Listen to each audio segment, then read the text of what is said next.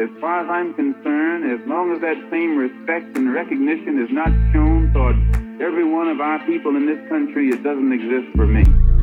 And during the few moments that we have left, we want to have just an off-the-cuff chat between you and me. Us. We want to talk right down to earth in a language that everybody here can easily understand. You already know when I bring back a guest to the Malcolm Effect, it's because I'm so excited to be in conversation with them once again and just unpack things. Welcome back, Dr. Aurelien Mondon. Thank you so much for coming back to the Malcolm Effect. My pleasure. Great to be back on. Absolute pleasure. Let's go straight into it. Culture wars. What the hell is happening? All across Europe, all across in the UK context, America, we seem to see or hear about a culture war unfolding between young and old, and then some people racialize it, or between rich and poor. No, it's not even between rich and poor. I wish it was between rich and poor, actually. That would be a battle I'll get behind. But when we think of culture wars, what do we owe its genealogy to, I guess? Well, I mean, it's the good old kind of diversion that the kind of right wing can muster to actually take our attention away from various types of crisis. And you said, a battle between rich and poor. And that's the thing. Sometimes we talk about the battle between rich and poor, but they kind of shift it. And instead of actually talking about the economy and talking about capitalism and talking about economic inequalities and the cost of living, poverty, and all of these things, instead they try to split the working class, they try to split the poor, they try to split the people into various categories, which then prevent them from fighting actually who is responsible for their plight. And in a way, it seems like we are going always in circle and we are always falling for the same old kind of tricks that the right has been using for decades and even centuries, which is splitting us and managing to kind of divide us into little groups fighting each other as opposed to fighting them. Absolutely. So essentially what you're saying, the right uses these culture wars to mystify and distract us from what the true sources of oppression are, being like, corporate kind of greed, etc., etc.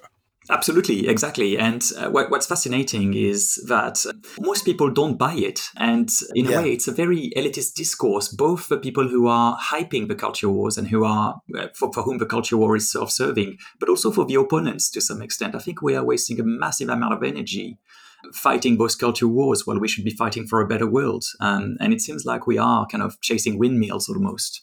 I know, because you commented saying, you put a thread up. It was like 4 out of 5 people believe in racial justice. Was that on the Guardian article? It was, yeah. And what was your kind of reflections and comments on that? Well, what I find fascinating is the Guardian putting that out, but then falling for debates that shouldn't be taking place. It's like, the Guardian knows that most people actually have bigger concerns than, say, immigration or the rise of wokeism or cultural race theory or whatever kind of, or statues being, dismantled and things like that. People have other concerns, or most people have other concerns. We live in a time when, poverty is on the rise, cost of living is getting worse. Young people cannot get on the ladder in the UK, for example, on the housing ladder. Most young people feel that their lives is going to be worse off than their parents and grandparents. These are things that for a long time we didn't think we would see happen in societies like the UK, the US, France, and the kind of global north in a way. And so people are worried for their children, people are worried for their grandparents, for their parents, all of these kind of things. And instead, what we're focusing on, or what we're focusing a massive amount of energy on, and when I say we, I'm talking about the people who have access to shaping public discourse. So it could be the media, it could be politicians, but also to some extent academics, is these kind of non-issues that we then end up hyping and making as if they were massive issues. And I found this poll very interesting because The Guardian reports on it. And yet you can be sure that The Guardian the next day or even on the same day will be reporting on some kind of cultural issue, placing it at the center of the agenda, even though really that's not what we should care about. And I think, one of the best examples for that is trans rights at the moment, and the way trans people are being threatened by the culture war and by reactionary voices, even though most people probably wouldn't care. And it's, they have other issues. And yet, we find this kind of enemy and we create this enemy, and people are at the sharp end of that creation of this enemy, and that's incredibly sad for and dangerous for trans people, and it's incredible how it's pushed by mainstream voices, and it's unforgivable, to be honest. But what I don't, yeah, no, I totally agree. What I don't understand is why does it seem then, in your kind of research and tracking far right and their kind of output, why does it seem that there's so much cultural capital in being reactionary and asking such disgusting questions about trans people? Like, what is there to gain? What is the right you doing here? Well, it's a diversion, right? I mean, look at how many crises we are facing at the moment, both nationally, regionally, globally, and so on. There are so many things that we need to reckon with, from the rise of inequality, from, and I'm talking about inequality here within certain countries, but also globally as well. The kind of things we haven't yet reconciled ourselves with, and we haven't really addressed, the aftermath of colonization, all of these kind of things that we haven't addressed. But I'm even talking about crises that are newer and that are really developing very, very quickly, like global warming, like the resurgence of fascism, and all of these kind of things we don't address. And instead, we are told to think about things that should be non-issues. Unfortunately, they're not non-issues, but they should be non-issues. The fact that trans people should have the right to do whatever they want, it seems pretty obvious. The fact that Muslim women should be able to wear whatever they want should be, again, a non-issue. And yet we are told that, trans people are a threat, or Muslim women are a threat, or immigrants are a threat. And this, of course, occupies our kind of collective brain space almost, right? And what we can focus on. And it shapes the agenda. And so instead of thinking about the environment, or instead of thinking about the environment in a kind of global and equal way, instead of thinking about the past as something that we should look at critically and address through reparations, we think about it through the eyes of the right and far right, and play right into their own hands, obviously, because the way they divide us is to serve their own interests as opposed to serve the interests of all. But given so how much, and I agree with you totally, but I also kind of, I guess I always wonder back and forth in my mind, given the influence of, let's say, the likes of a Jordan Peterson, or let's say, and he's putting out his misinformation, or the likes of someone like Ben Shapiro and these, folks, these faux intellectuals, and I shouldn't even call them intellectuals at all, but these people, isn't there something to be said about combating the misinformation, disinformation they put out there or no? Well, absolutely, right. Like, I'm not saying we shouldn't combat it, and we should absolutely combat the far and the extreme right, because they have a real impact on the people at the sharp end, and they are... Yeah. This leads to kind of violence, both symbolic, discursive, and physical violence on various communities. So absolutely, we should combat the far and the extreme right. What we shouldn't do, though, is fall for their narratives in a way and make them look bigger than they are. So what I'm talking about, what we need to avoid, and that's what frustrates me when I see an article like the one in The Guardian that shows quite clearly that actually people don't care about these issues, and people are mostly on the right side of these issues. And by the right side, I don't mean the right-wing side of these issues, but the kind of the more kind of progressive side of these issues when it comes to so-called wokeism in inverted commas.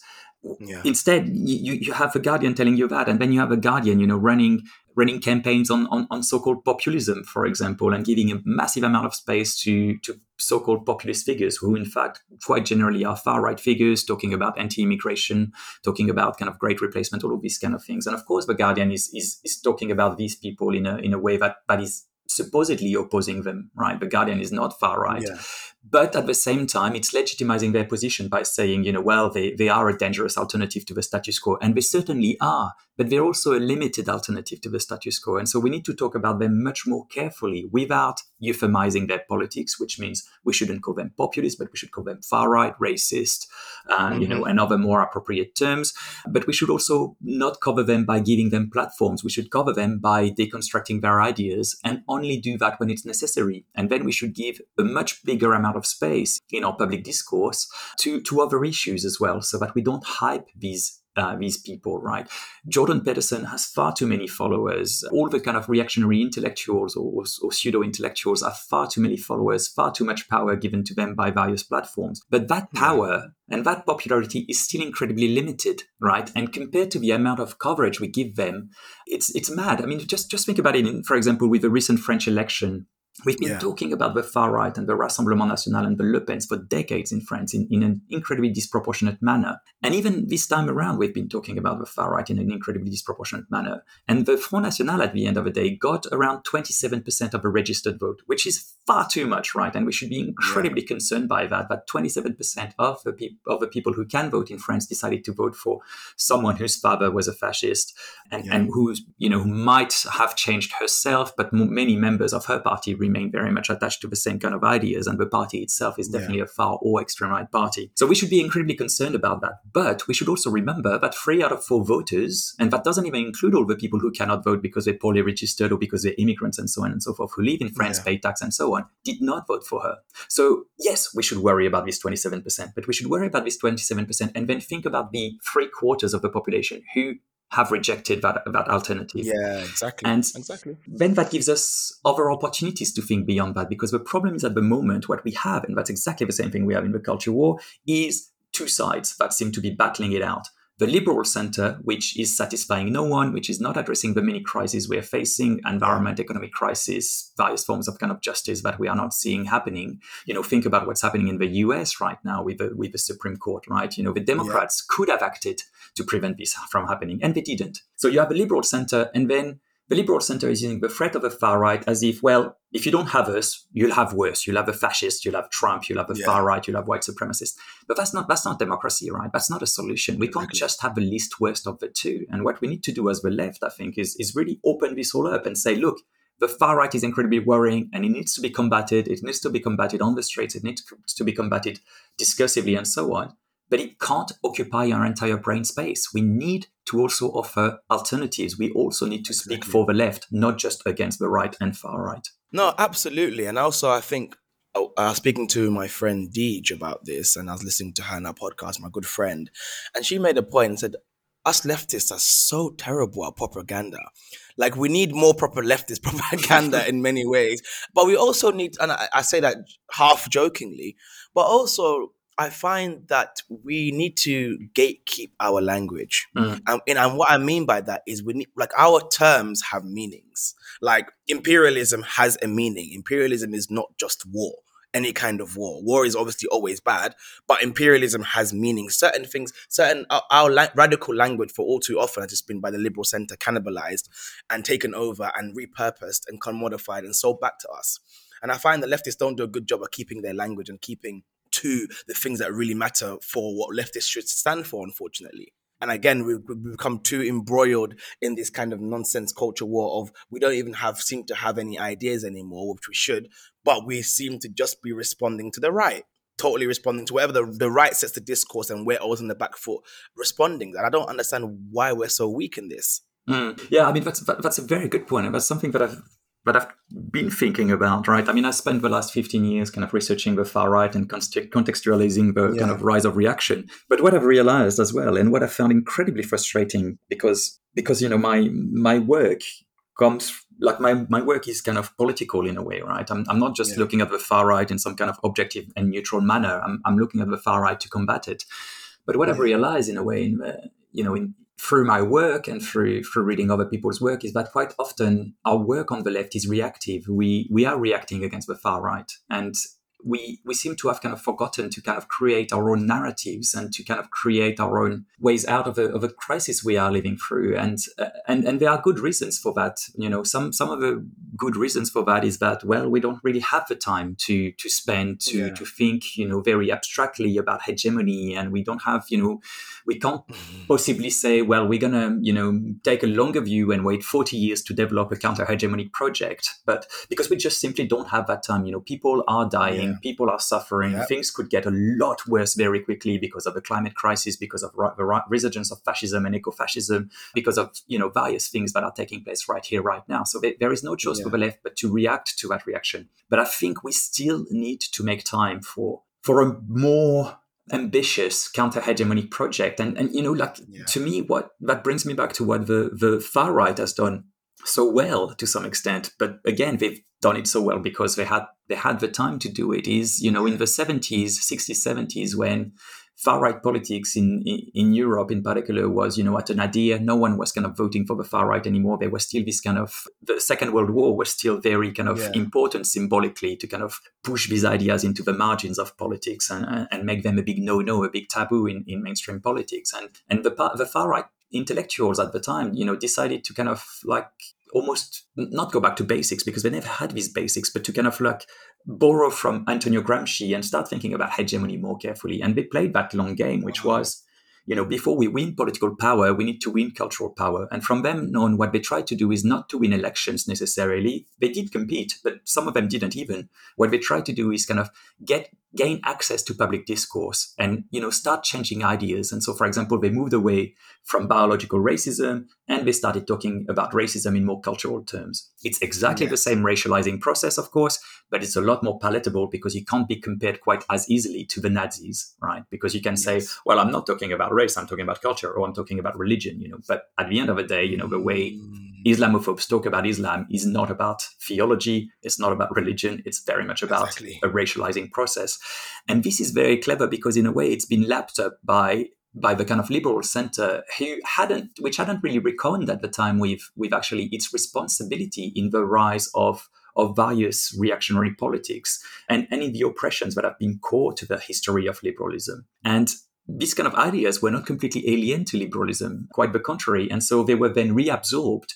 And I'm still fascinated by the way many kind of liberals, and we can discuss the word liberal later, and I'm using it kind of, a bit carelessly here because, we want to talk obviously, and I don't want to bore you with various things, but we can come back to that. But the way many liberals are kind of shocked when they see things happen, like, what's happening in the US with abortion at the moment, and how they're like, oh my God, how can this be happening? And it's like, well, we've been sold that idea that progress is almost irresistible, that progress will happen. We've been sold in the early 90s that we had reached the end of history, like with Fukuyama and all that. It was rubbish. And Fukuyama himself agreed it was rubbish. And yet everyone agrees it's rubbish. And yet it still has such a grip on so many people, so many kind of people who have access to shaping mainstream discourse, that they still hold on to that idea that liberalism somehow will protect us in and of itself from reaction, even though a very quick look at history shows that liberalism has never been against reaction and in fact has accommodated reaction very, very well. And whenever there's been progress made, it wasn't because of liberalism, it was because of the people fighting the liberal elite to kind of push equality, to push justice and things like that. Think about the civil rights movement in the United States, think about the various kind of movements for the right to vote for women or for various people and all of these kind of things. This was not given by the liberal elite. This was abandoned by the liberal elite because the kind of counter movement was so strong. And yet we've forgotten about all of that, and we're just relying far too often on liberalism to save us. And we need to go beyond that. We can't just think of liberalism as a bulwark against the far right, because liberalism can certainly accommodate the far right and has in the past, and has accommodated also far right ideas and ideas that are not even far right, like systemic racism, sexism, and so on and so forth, which are part and parcel of not necessarily liberalism as an ideal, but liberalism in practice for sure.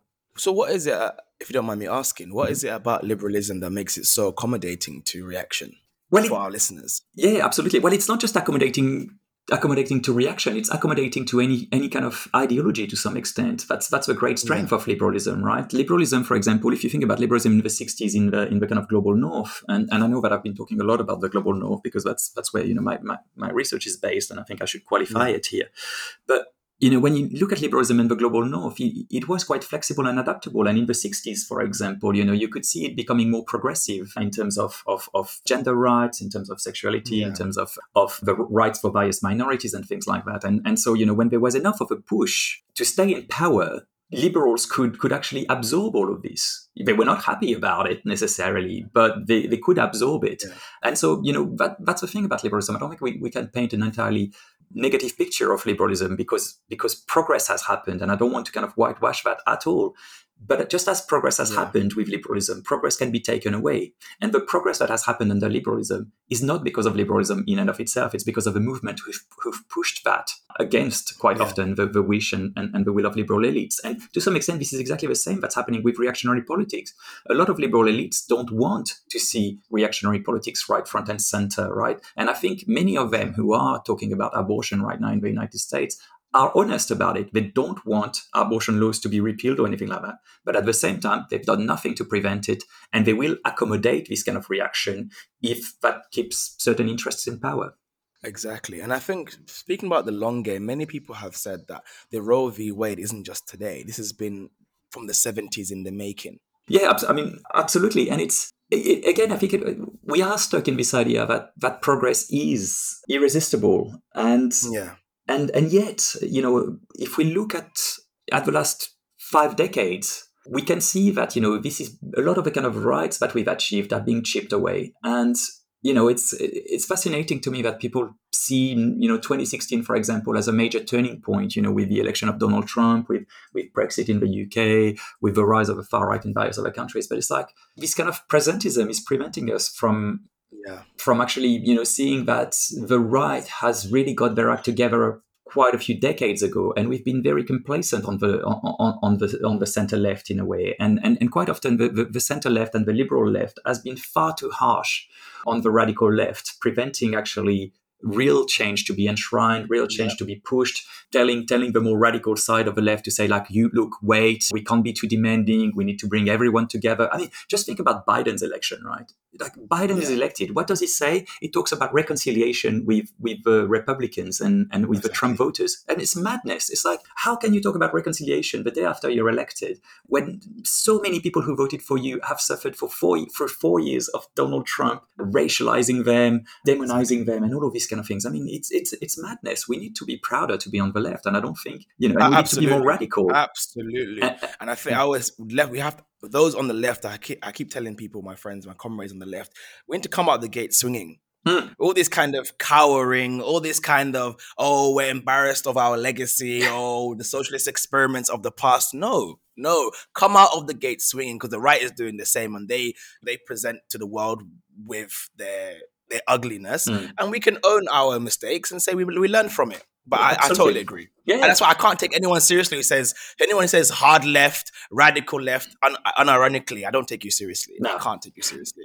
Look, I mean, that's absolutely, you're entirely right. I mean, the left has made many mistakes, and yes, let's acknowledge them, but that doesn't mean that we can't reinvent, ways forward that will prevent these mistakes from being made. But exactly. Also, I mean, what is fascinating as well is that how often the left is, the hard left or the radical left, however people call it, is being told, but what happened under Stalin, Mao, blah, blah, blah. Yeah. But what happened under liberalism in the 18th and 19th century with slavery or civil rights movement? Exactly. And, all of these kind of things. This all happened under liberalism. It's like, and yet liberalism somehow can what's be happening today? What's happening today, right? And yet liberalism somehow gets a blank slate every time, as if it was like untouchable almost. And I think it's fascinating. And I think we need to be prouder. And I think we need to avoid, again, it takes us back to the culture wars. We need to avoid falling for right-wing narratives that tell us that the people are reactionary by essence, and this is something that I've researched a lot with Aaron Winter, the kind of the use of the white working class by reactionaries, and how this is a complete kind of myth, and the left has fallen for it. This idea that Trump, Brexit, various far-right parties across the world have been elected by the working class. I mean, it's been rubbished by a lot of kind of analysis, and yet we've fallen for it. And it's fascinating to see that now you get J.D. Vance, who wrote Hillbilly Elegy, who won the primaries for the Republicans with the support of Donald Trump, but he was the darling of a lot of kind of liberal outlets and center-left outlets in 2016, when he was talking about the white working class and how they've been abandoned and how it's really hard to be white working class today and all that. It's like, well, come on, wake up. Like, how is that white working class? And also, like, what purpose, what interest does it serve to racialize the working class, to racialize the section of the population that is the most diverse? And it's fascinating that people have bought on the left the idea of the white working class when, I mean, it's so incredibly patronizing that the working class or the white working class would have fallen for people like Trump or Nigel Farage, a former stockbroker.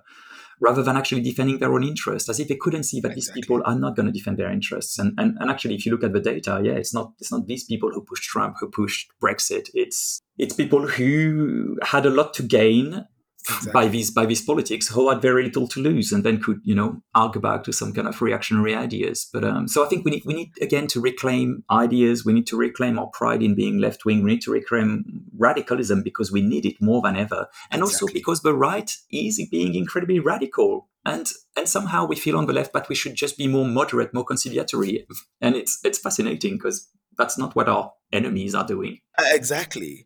So let me ask you then, Dr. Aurelien, who you're an author, a great thinker, researcher. If Lenin was to come back today and was to ask you to write, he wants you to rewrite what is there to be done for the 21st century. What are you writing in that book? Ha! Well, I think your, I mean, I think your introduction of me is way too kind, to be honest. And I don't think Lenin would come to me to write that book. There are many people who are much better placed to write it. But I mean, my 2 cents really are, I think what we really need to kind of I think there's lots of solutions, right? I think we know what needs to be done to some extent. I think one of the problems is we don't believe in it. We don't believe in it enough. Yeah. We are still again gripped by this idea that history ended in the 1990s and liberalism, capitalism is our horizon and there's nothing beyond it. And we just Yeah. need to wake up to that. And I think that means always taking a critical point of view on the kind of current hegemony, which is that kind of liberal capitalism, which has been in place for a very long time, which has been studied incredibly thoroughly, the mechanisms of which we know very well, and yet we are failing to counter through because of various issues, as I said before, because we have to react to the rise of the far right, to the rise of reactionaries, but we can't just react. I think we need to act. So I think what's to be done is to make sure that we react to the far right, that we combat the far right, that we combat reactionaries in an intersectional manner, and never forget that intersectional manner, but also that we need to act, and that we again need to act in that intersectional manner that is not dividing our people in kind of races, in genders, in sexualities, in ableism, and so on. So I think we need to react to oppression and to the rising tide of kind of oppressive movements, but we also need to act to dismantle oppression altogether and to offer a better future. And I think at the moment we're failing on that last one. Thank you so much. Such a dope conversation once again. I hope to have you again in the future. I'm going to leave Dr. Aurelien Mondon's socials in the comments. Please get his co-authored book with another guest I had before, Dr. Aaron Winter. I'll also post a book link. Honestly, I can't recommend it enough, guys. Like, please buy the book. Until next time you listen to Mamadou on the Malcolm Effect, please like, comment, subscribe, and drop a rating. Until next time, peace out.